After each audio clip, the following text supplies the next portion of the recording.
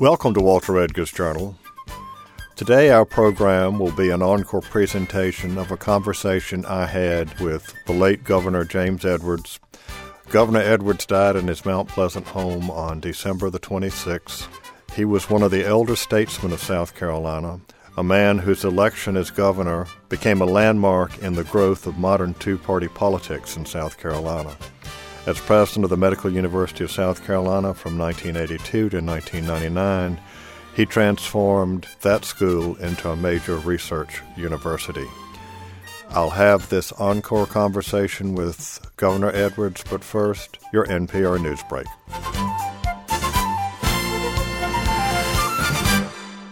With me in the studio today is former Governor James Burroughs Edwards. And first of all, Governor Edwards, welcome to the Journal. Thank you, Walter. It's wonderful to be here and wonderful to see you.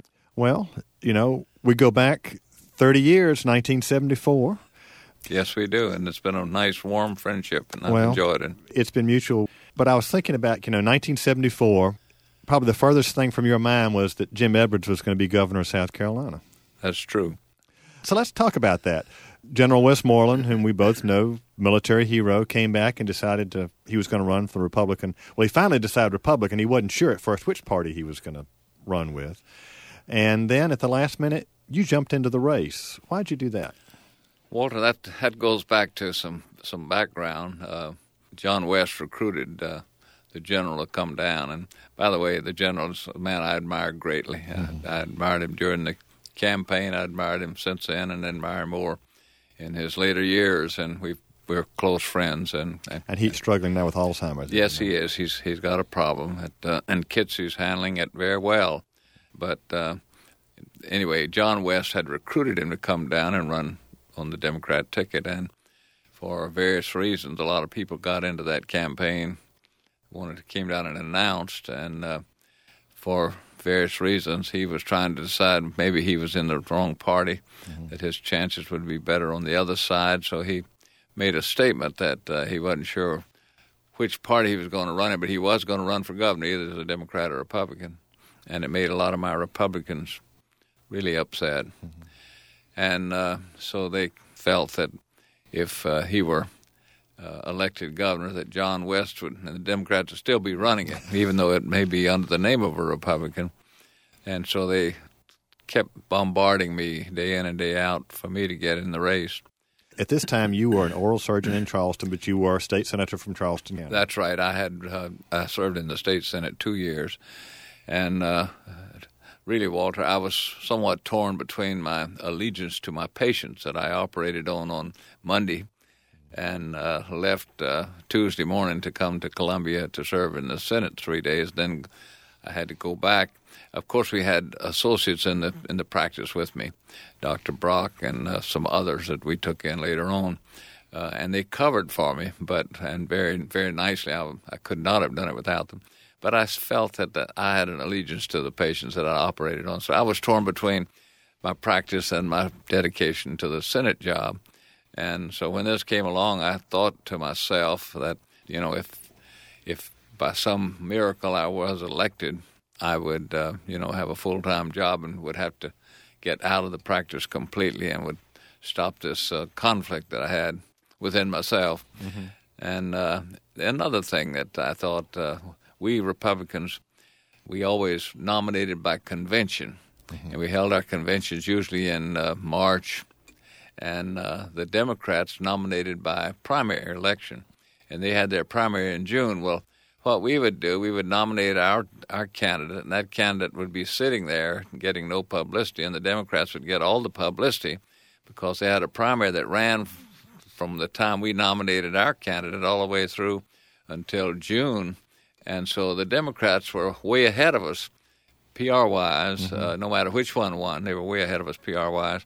And so I felt like, well, if by some miracle I did win, it would solve this conflict within myself that I had between my patients and my political job. And so, and another thing, I thought that if I ran against Westmoreland, it would give him a lot of publicity and give him an even start at the starting gate after the June primary was over.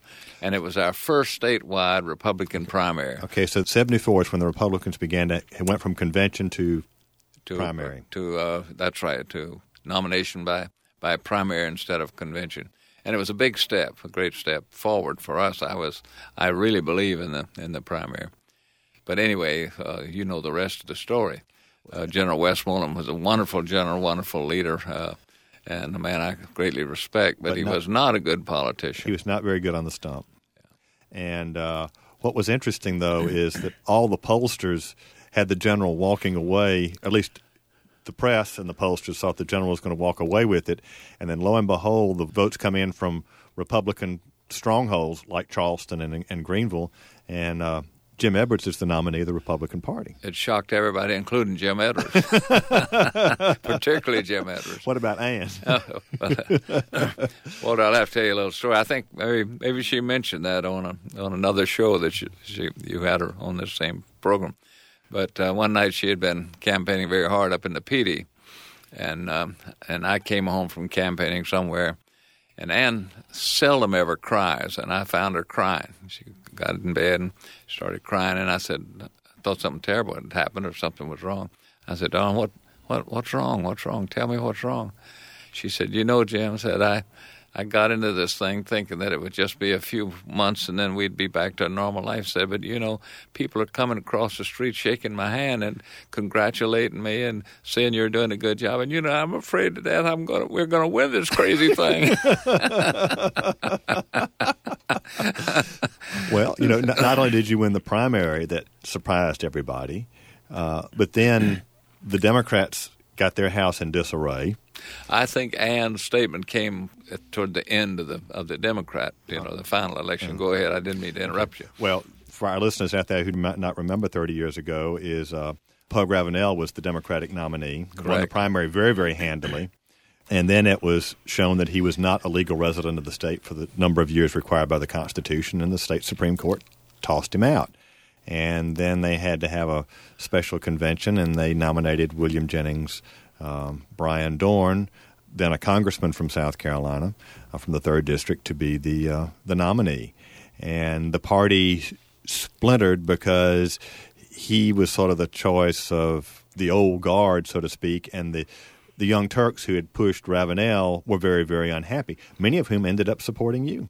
That's true. And it was a break for me. Everybody, Pug came down and he had the first really Madison Avenue television campaign in the history of South Carolina. If you look back on it, nobody ever had that kind of campaign. And it was well done. His PR person moved to South Carolina, as you know, since then. But it was so well done that everybody thought that he was going to sweep the whole thing and be governor. But he did make one mistake that was a pretty big mistake. During the campaign, the early parts of his campaign, I ran against two people, as you were pointing out. I first ran against Pug in the first part of the campaign, and then in the second part, when the Supreme Court ruled that Pug was not qualified to serve as governor because he hadn't lived here for 5 years, then they nominated Brian Dorn in a convention, by the way, and so then I had to run against Brian Dorn. And both of them are nice people. They really are nice people. But Pug had made a statement in one of his speeches, and he said that the Senate of South Carolina is nothing but a den of thieves. That's almost a direct quote. And the next Tuesday when I came up to the Senate, there was a whole string of South Carolina state senators from around the whole state came to me. In fact, ultimately all but 5 state senators came who were Democrats. All of them were Democrats.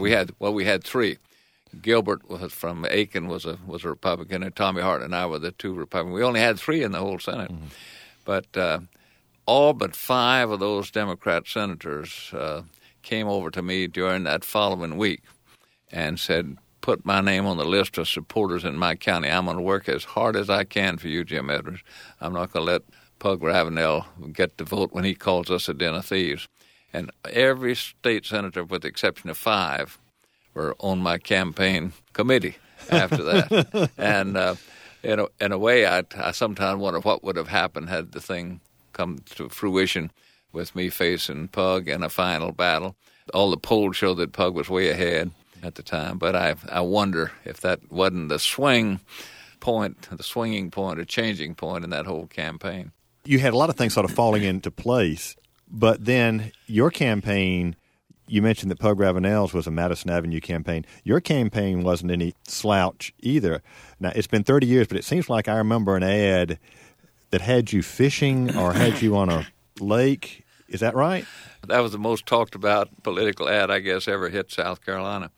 I was in an old bateau, an old boat in the marsh, throwing a cast net and catching shrimp. And I pulled it up and I put 4 or 5 shrimp in my hand, and they zeroed in on those shrimp that I had caught with that cast. And I did it 2 or 3 times. And it just caught the imagination of the people, particularly in the upcountry, away from the coast. And everywhere I went, they asked me, how do you throw that net? Where did I get a net like that? And it was really it may have been one of the things that... Well, I think it's what attracted young voters who today you would call environmentalists, because that had not been so much of an issue in South Carolina, but it was beginning to be an issue, particularly in the coastal areas. And here was somebody they could identify with. First of all, you were relatively young. You were younger than Brian Dorn. Not younger than I am now. We both were a lot younger than we are now. But also, here was a man who cared about the environment. I mean, it's a very important part of your life still today. It is, very much so. And so, I think there was a lot of interesting side issues in the campaign. And Ann may have been crying, but you were elected rather handily, as a matter of fact. 17,000 votes, I think we won by. Yeah. This is Walter Edgar's Journal. Today our program is an encore presentation of a conversation I had with the late Governor James Edwards. Governor Edwards died in his Mount Pleasant home on December the 26th.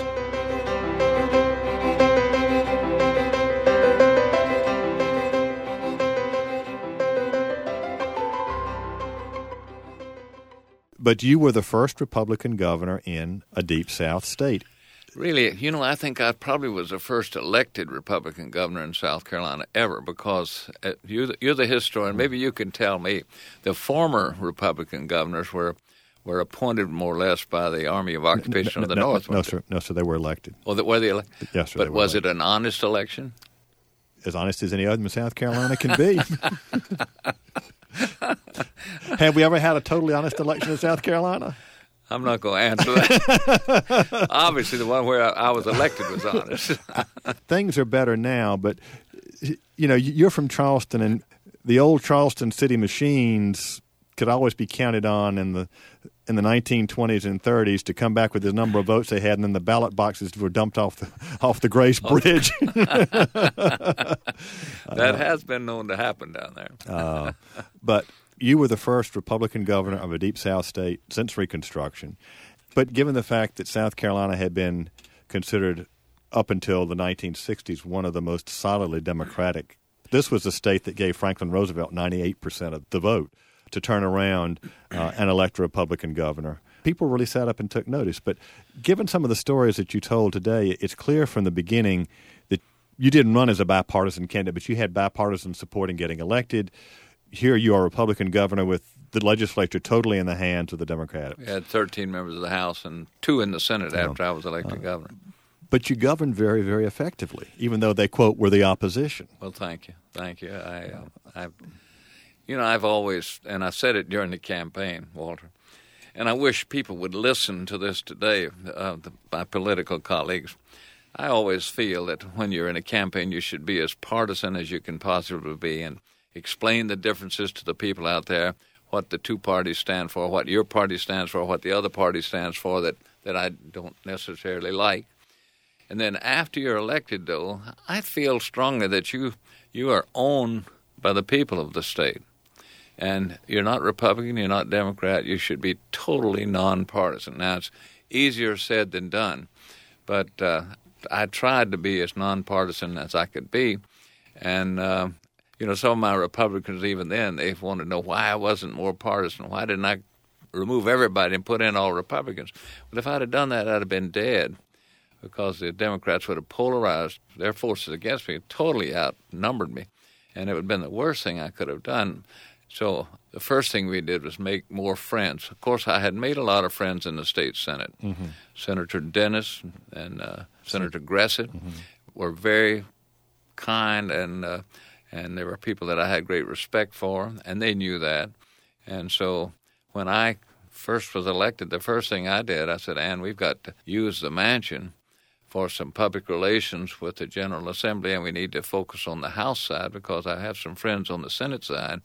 And we started entertaining the major committee chairman and other members, and finally we got down to the whole House and Senate at one time or another during those first few weeks of the legislative session. We had them over to the mansion and entertained them, got to know them, and they saw that I didn't have a forked tail and horns. Really, I had, in fact, I think I had more support from the Democrats than some of the Democrat governors have had from their own party since then. It was the basic fundamental feeling that you should be nonpartisan when you're governing and once you're elected. Unfortunately, I think for the state and the nation is that people have forgotten that they are governor or president or whatever of the whole country, not just of a party. And the partisanship that we're seeing now in the country is so nasty that it's very, very distasteful. It's got to change. It really has got to change. You know, you're talking about Franklin Roosevelt, and he took, this state by a wide margin. One of the things that I guess I'm proudest of, looking, across at this stage, you look back and try to figure out what you've done, something good maybe, or all the bad things you try to forget. But that is an ever-growing chapter in my book of life of mistakes I have made. But the thing that I'm proudest of is that I helped create two-party politics all across the South, not just in South Carolina. That's where I did most of my work, but we worked in Mississippi and Virginia and Georgia and Louisiana and Alabama and Florida. And we finally got two-party politics established once and for all. And when you think of it, Walter, that little effort that we made to do that, if we hadn't done that, we'd have never had those great conservatives. And Richard Nixon was conservative from an international standpoint. He believed in strong military preparedness and believed that, we had to, he believed in balance of power diplomacy, but when that broke down, he needed something to back it up. And then along comes Reagan, and Reagan builds our defenses with Cap Weinberger as his Secretary of Defense, builds our defenses to a point where even the Russians looked us in the eye and blinked because of the power that we had. And we would have never had those great conservative leaders that believed in strong national defense and those conservative principles that we Republicans have believed in for years. We would have never had those people elected, and we would have never had people that would do the things that Dick Nixon did. And I could list the things that he did. You know it better than I do, of course. His balance of power diplomacy, he opened the relationships with China. He put good conservatives on the Supreme Court. He built our military preparedness to a place where we could stand up in the face of adversity in the world and meet any challenge that comes along. And then Reagan comes along, and he brings down communism and that wall without even firing a shot. But he could not have done it had he didn't have that military preparedness Cap Weinberger built, a 650-ship Navy and on and on. We do have a strong defense, and Nixon was part of that, but then Nixon also helped get rid of the draft, and I think that was a tragic mistake. I really believe that young men should serve their country, and the all-volunteer force is fine, but I think we're having more and more public officials who have not participated in the military. That sometimes they want to use it, and they don't know what the cost is. Walter, you're absolutely right, but when you think of the situation we were in, that Nixon was in, it amuses me. Some historians blame that war on Nixon. And you know full well who started that war. Kennedy first sent the advisors and the first armed troops into Vietnam, and then along came Lyndon Johnson and escalated the war. And then along comes Nixon and gets us out of the war, but it's all of a sudden it's Nixon's war. And how do you explain that to me?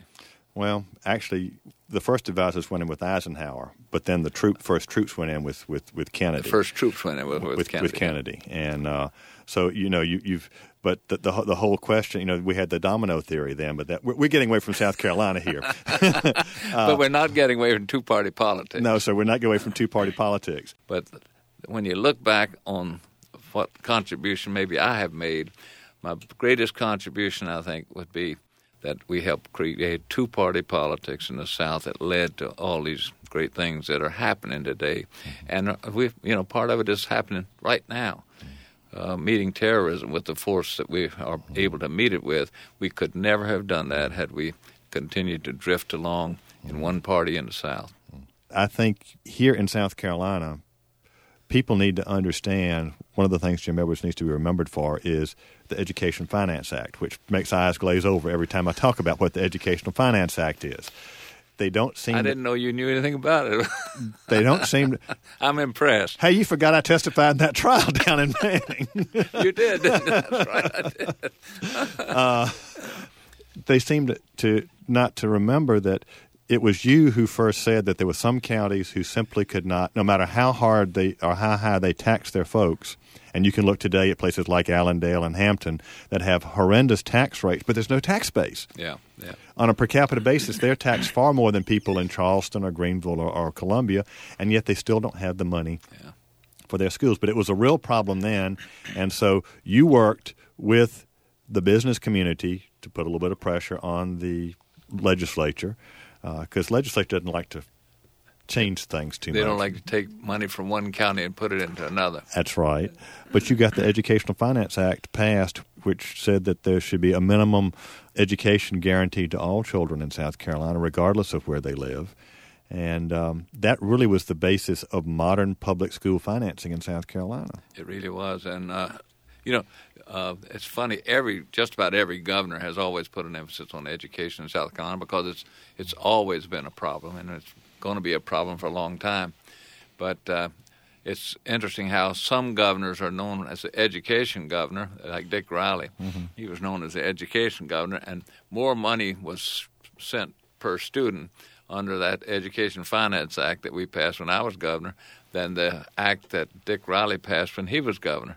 Of course, it's tapered off now as the years have gone by, and it's probably not the same way it was the first 5 or 10 years of it. No. But I'm proud of that, and I'm also proud of the fact that our industrial development grew those 4 years. You're bringing me back to the state. I'm glad you did do that.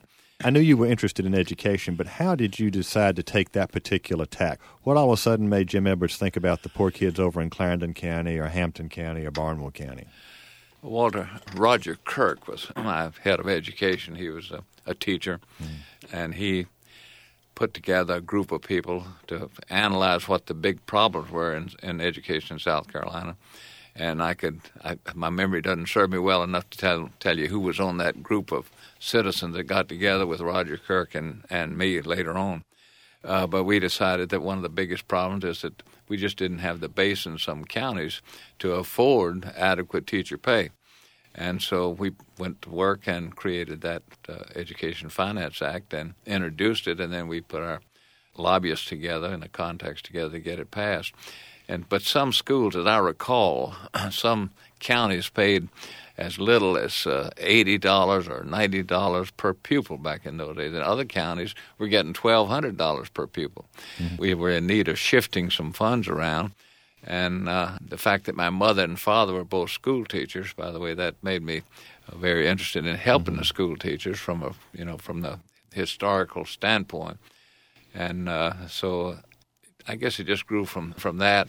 And as you look across the horizon, even today, when you look at the problems that face South Carolina, just about every problem facing the state can be solved through one thing, and that's education, adequate education. Yes, sir. And it's a very difficult thing to do when you have children who go home to homes that have never had a book in the home. The mothers and fathers don't write or read, don't have a lot of interest in it, and it's very difficult to take those children and inspire them to get an education. But we're going to have to do it, and I commend my friend Dick Riley for what he's done. and all the governors since then and all the legislature for what they've done, because we've got to find answers to our education problems. There's a big spread, and it's getting worse. Educated people are getting more and more prosperous, and non-educated people are falling more and more behind. We've got to close that gap. And, of course, in this state, we have a real problem that's been taking place. Textile employment peaked during your administration, and it began to go down. And, of course, now it's less than half of what it was when you were governor. And you get people who are in middle-aged or older who are being put out in the workforce looking for employment, and they may have a high school education, they may not. People are being retrained, but a lot of them are having a very difficult time. There's a great group out there having a very difficult time, because we can't all flip hamburgers at the McDonald's or Hardee's. We've got to find some way to create jobs. And that was one of the things that I really enjoyed doing. When I was governor, 40% of the industrial workforce in this state were employed in textiles. Well, the textile businesses, their jobs and other jobs, not just the textile business, these low-paying jobs that don't require an education are being sent to different foreign worlds to have it done there and then ship the product back to us. Did you get anything for Christmas that wasn't made in China? I doubt if I did. But getting back to the years in the governor's office, that was one of the things that I was very, very proud of. The Freedom of Information Act was another thing that I worked very diligently to get, and I think that's been a big help to the state of South Carolina. Well, that's interesting, because we have done programs here on freedom of information. We're a media, but we really talked about it's mostly with the print media. But I had a suggestion from an attorney Jay Bender, who's done a lot of work with First Amendment. He said, really might want to call it the Open Government Act, because what you did with the Freedom of Information Act was open the government up to access to the everyday man and woman in the street. Yeah. And I know sometimes that can get messy. Democracy is a messy business. But, if elected officials forget that they represent the people, our Constitution talks about the government is from the people, not the other way around. You're right, and sometimes government officials have forgotten that too. Yeah, they have. And so the FOI, I think we need to put that right up there with the EFA as an accomplishment of the Jim Edwards administration. Well, thank you. I'll take all the credit, because sooner or later I know I'm going to get the blame. But there are other things that we did. Every time that we get into a financial situation in the state, I'm very proud of the fact that I was the first person to ever create a reserve fund at the end of every year, this according to my reserve fund law that we got passed. At the end of every year, we have to put 5% of that year's revenue aside in a reserve fund to keep us from getting in trouble in future downturns in the economy. And on 7 occasions, I think, or 8 maybe, since I left the governorship, they've invaded that fund. And here recently, they took all the money out of the fund. There's no fund left. But if we continue to keep that fund, it will certainly help us balance the ups and downs in our economy, and also help preserve our AAA credit rating, which is very important when we start securing bonds to finance expansion. Let's just say AAA bond rating, credit rating. That's almost like talking about the EFIA. People sort of glaze over, but if our rating goes down, then if we have to borrow money to build schools or bridges or roads, the interest rates go up, and it costs the people of South Carolina more. That's correct. It's a big part of our budget today is the interest on the bonds. And so to preserve that AAA credit rating, you get a lower rate on your bonds, so the people of South Carolina who are borrowing the money don't have to pay as much interest. And you just described it perfectly. I think that little reserve fund that we required, I think it did a lot to help us in unstable times. And Raymond Finch, who developed Wild Dunes down in Charleston, Raymond Finch was the person, he worked for me in one part of the governor's office, and he brought that to me, and I thought, gee, this sounds good to me. And so he went ahead, and we finally got it passed. Now, I'm not sure it was ever built into the Constitution. It's not in the Constitution. It didn't pass that. No, we had it the year I left office. We were supposed to try to get it passed, and I think it failed. But it should be built into the Constitution. Well, I'm just thinking, heaven forbid that a hurricane hits the state, for example. That can cause all sorts of expenses that aren't covered in the budget. That's right, and that's why it's so important to have a reserve fund in state government for just such occasions. And that's what this reserve fund was about. That was part of it. You want to say anything else about the state before we move back to the federal level? Well, there's so many little things that I enjoy doing. I guess I'm proud of the fact that we introduced some management techniques into government when I was in the governor's office. For example, when I became governor, I asked the question, how many automobiles does the state own? Everybody went blank. Nobody knew. It resulted in the creation of the Motor Vehicle Management Office, which has saved, that first year, I think it saved us $2.8 million just by restricting the use of automobiles. And during that investigation and trying to put together that program, we found that 2 automobiles that belonged to the state of South Carolina were being used in Florida by 2 of our employees' girlfriends. Not only that, they didn't just have the car; they had the credit card to go along with it. So that's just an example of what was going on. So I think we did the state a good service by creating the Office of Motor Vehicle Management. Another thing we did, we reconfigured the telephones in the governor's office, and by just reconfiguring the telephones and bringing an expert in who understood billing of telephones, Tal Cruz, the late Tal Cruz, he's dead now, but Tal was a super expert in that kind of thing. I borrowed him from Roger Milliken. He ran Roger Milliken's communications operation.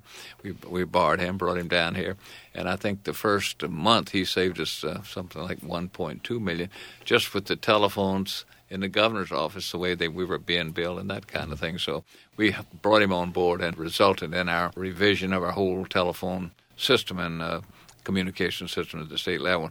I've forgotten how much money we saved with that. And, there are so many things that we did, little things.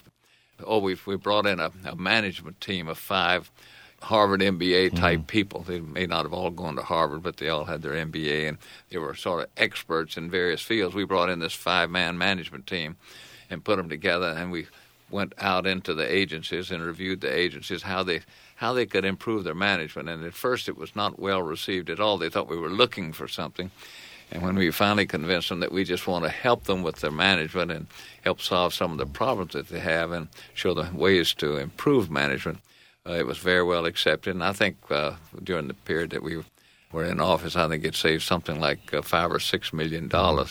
And so there are these little things that had to do with good, just normal business practices and improving the business practices of government that we finally got it across. And I think we resulted in a lot of savings. Even to today, probably some of those things are in place. And at the time we were governor, we had no real management of the Budget and Control Board. We had a person that sort of managed the business of the Budget and Control Board, and Pat Smith was the treasurer back then. Pat was a great guy, very dedicated to South Carolina, knew where all the bodies were buried, so to speak, in state government. And we asked Pat if he would be the first executive director of the Budget and Control Board. And so we put some management techniques into the operation of the Budget and Control Board. And the Budget and Control Board is truly the governor. The governor of South Carolina has no power to amount to much except that of gentle persuasion, or not so gentle persuasion sometimes, if he wants to take it that far. Well, you never had to bring pigs into the house, though, right? No. But I thought it was cute, I must confess. But where were you? You said you were talking about the governor doesn't really have much power. Oh, he doesn't have much power, but the Budget and Control Board does. And we had a wonderful Budget and Control Board the whole time I was there. Of course, we had Rembert Dennis, who was Senate Finance Committee, and we had Tom Mangum, who was, and Goat Lamont originally, who was chairman of the Ways and Means Committee. And then we had Earl Morris, and then we had Grady Patterson was a terrific guy. And Grady, by the way, I want to give Grady credit for helping get that reserve fund set aside. Grady and I worked extremely closely together and worked hard to get that put together. And so Grady did a great service for the state in helping to put that together. But we had a good Budget and Control Board, and it was fun. We were trying to solve problems. Everybody there was willing to get on board with us, and and put the shoulder to the wheel, and together I think we did some nice things for the state of South Carolina. Well, of course, one of the nice things you did, and this was, well, I guess really Ann did it, and that was creating the Governor's Mansion Commission. Foundation. She did, and another great thing she did, she recruited some historians from around the state to help her write a book on the history of the Governor's Mansion, Wow. And you were one of the lead historians there, and I'll always be grateful for the help you gave, Ann, you and Dr. Terry. Well, I guess what that whole experience, nobody had ever done that before in South Carolina. We pulled it all together, but it was a far different world. A few months ago, we talked to Josephine McNair and how things were back in the 60s. And even in the 70s, things were fairly casual. I can remember one night, I think it was even during a Thanksgiving weekend, we were trying to get this book out. And either you or Ann called and said, "Can you come over to the mansion?" And I, it's about 8 o'clock at one night. I get in my car, go over there, and I wave at the highway patrolman and going into the mansion. Now you'd been there so often they knew you. But now even if they know you've got to identify yourself. It's a different world. Yeah, and it's sad because it was so nice the other way. It really was. But the world has changed too. Walter, the people. When you think of people who were willing to give up their life flying an airplane into one of our great buildings and destroying, one of the great landmarks of the world. But just flying into it, I just can't imagine anybody doing that. And so this terrorism is one of the things that really, you wake up in the middle of the night wondering what we should do about it. But I think we got good leadership trying to do the right thing. This is Walter Edgar's Journal. Today our program is an encore presentation of a conversation I had with the late Governor James Edwards. Governor Edwards died in his Mount Pleasant home on December the 26th.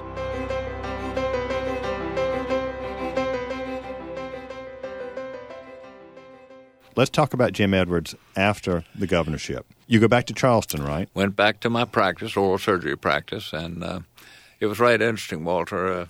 I had a terrific practice when I left Charleston to become governor. And I figured, well, as being governor, I should have even a better practice when I get back home. And I opened my doors to my practice, and no patients came. And I put an announcement in the paper, and no patients came.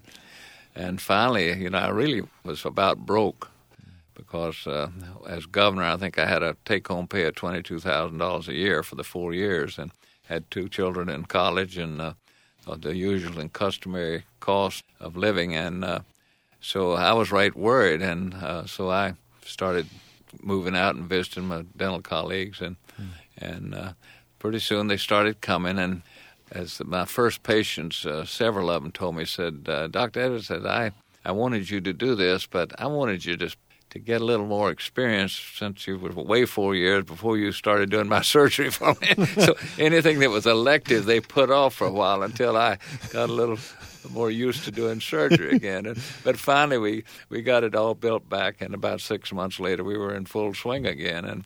And I was paying off my bills. My banker was beginning to smile at me when I met him on the street again, which made me feel good. And so I never dreamed that I'd ever do anything politically, and I never started out to be in political life. Anyway, I love it.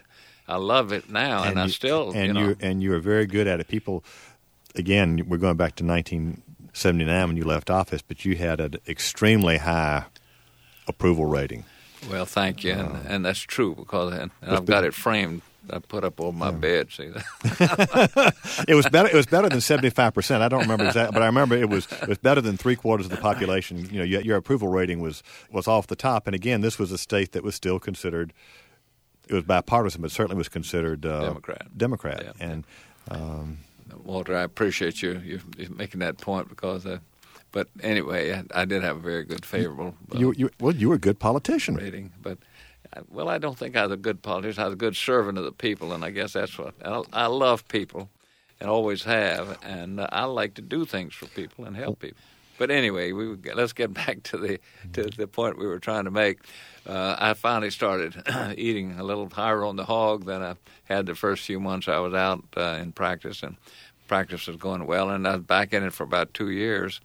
And I worked for Reagan, and we had a little break in our relationship when John Sears finally came to the top as his manager, and I had told him a year and a half prior to that, told President Reagan, Ron Reagan, before he was president, that if Sears was going to run his campaign, I didn't want to get involved because I thought Sears had just blown it and had given away the nomination to Jerry Ford in '76. And Sears was not a person that paid attention to details. He's sort of a party guy, and he let things drag and didn't really run a tight campaign. But anyway, I told Ron, I said, Ron, if Sears is going to run it, I want to tell you, a year and a half ahead of the campaign, that I'm not going to, my emotions in this thing and have them dashed by somebody like Sears messing up the campaign.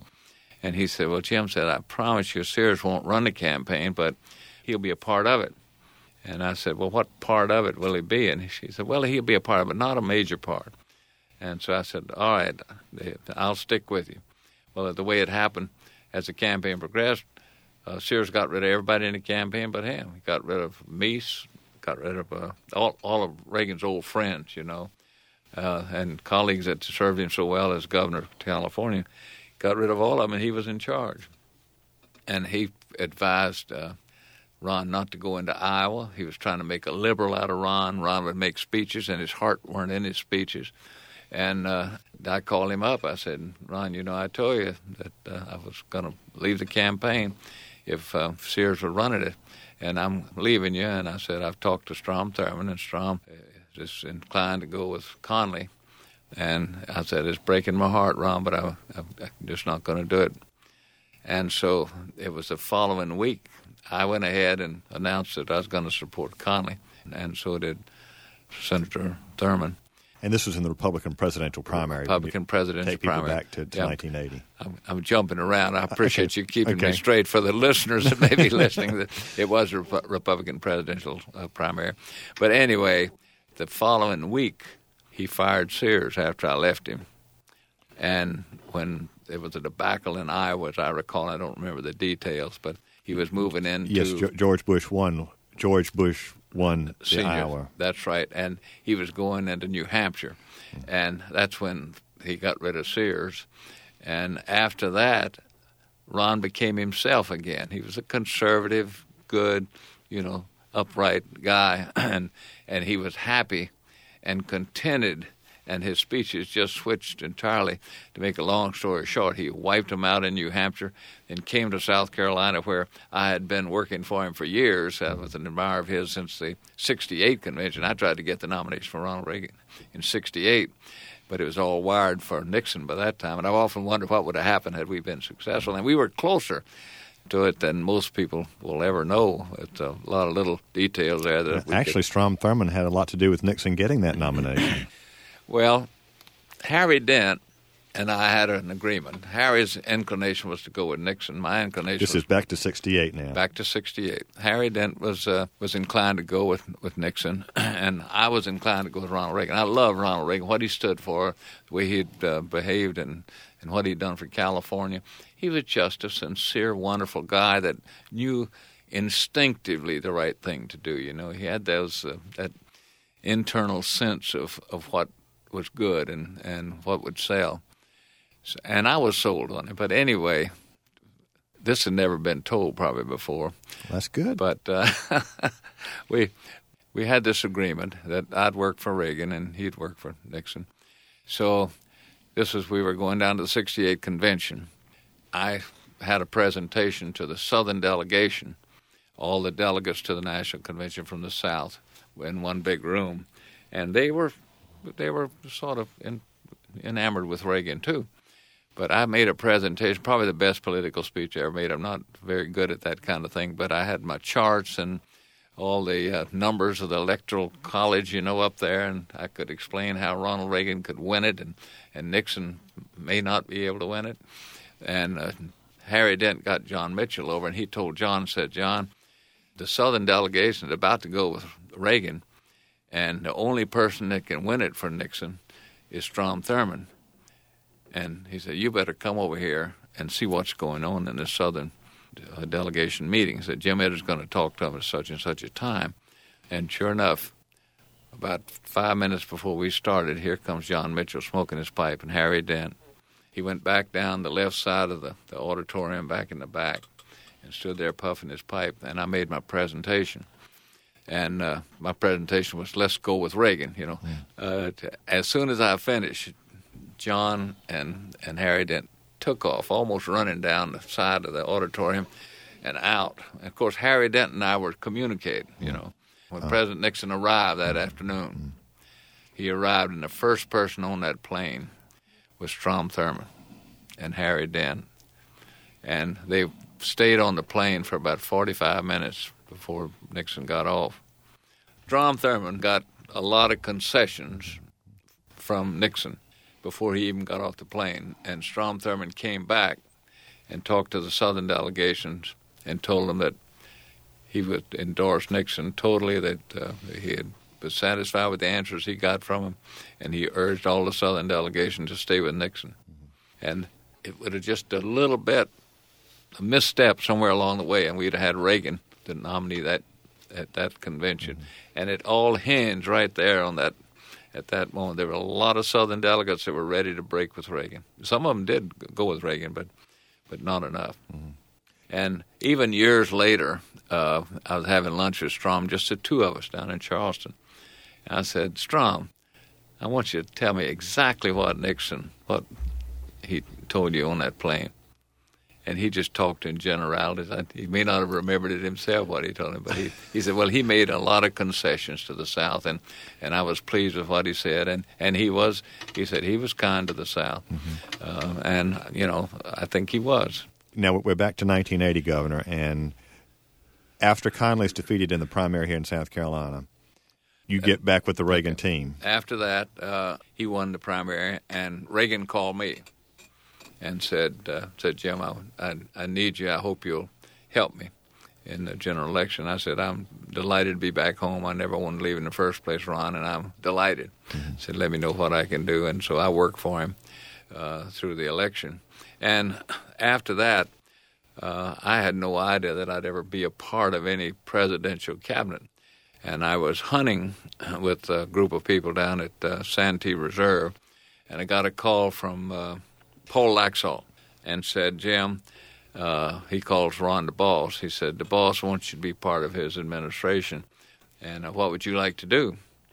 I said, Paul, listen, I didn't support him in the primary. Surely you're pulling my leg. I said, I never expected to get a call like this. And he said, no, he really wants you to be a part of the administration. And I said, well, Paul, I guess if there's anything I would be best qualified to do, it'd be Health and Human Services. And if he really wants me to, I'll look at that. I consider it. I said, I got to talk to my wife first.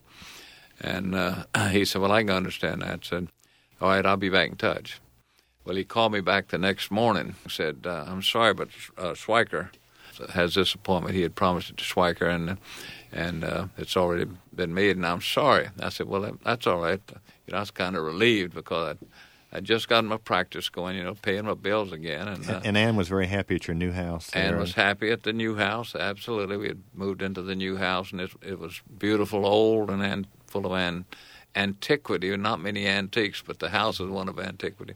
But anyway, we were very happy. But got that call, and so I was kind of relieved, and I said, well, I'm happy about that, Paul. And Paul said, well, wait a minute now. We don't be too happy because we got another job for you.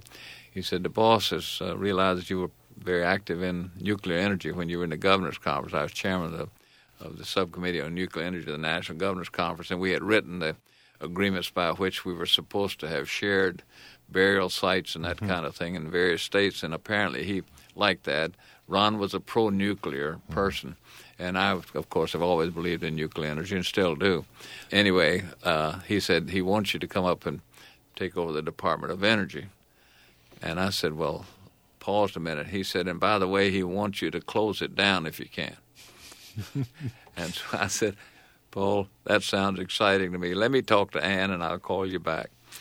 And so I talked to Ann and struggled with it for about 6 or 8 hours at home, wondering what we'll do and how we do it and if we should do it. And I finally reached a conclusion that, you know, not many people get an opportunity to serve in a president's cabinet. So I said, I'll probably regret it the rest of my life if I don't say yes. So I said yes, and you know the rest of the story. And you were there, what, a couple of years? There 2 years. Yeah, I told Ron that I could only give him 2 years. He said, well, you can close it down and get out of there in 2 years. I said, yeah, I'll do the best I can. And by the way, we did have a plan to close it down and divide it and take different parts and put it back in different other agencies, but the Democratic Congress was in control and they wouldn't let us. Governor, we're unfortunately about to run out of time. I think we could talk another hour or so on some of these anecdotes that you're remembering that I've known you a long time. I knew Senator Thurmond. Some of these things I'm hearing for the first time, and as a historian, that's really exciting. It's been a pleasure having you on the Journal today, and we'll have to have you back again to talk about some more of these stories about South Carolina history. Walter, thank you so much. Ann and I admire you so much. It's always a pleasure being with you, and we love your books, all your books, and we just appreciate all you've done for South Carolina, too.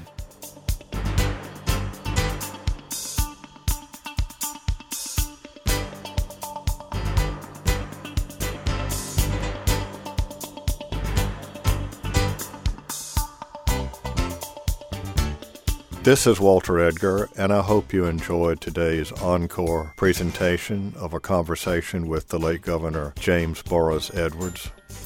Jim Edwards was one of South Carolina's true elder statesmen, and personally, he was a friend, a very close friend. And I know I speak for many, many South Carolinians who will say Jim Edwards will be missed. This is Walter Edgar. Join me next week for more of The Journal.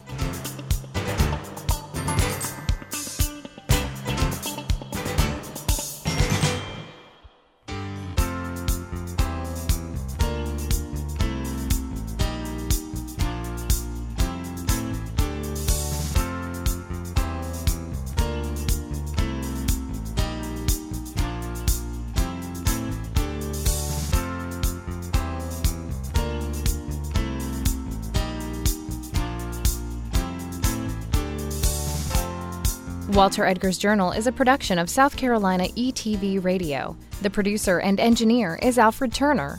Production of this program is made possible in part by listener contributions to the ETV Endowment of South Carolina.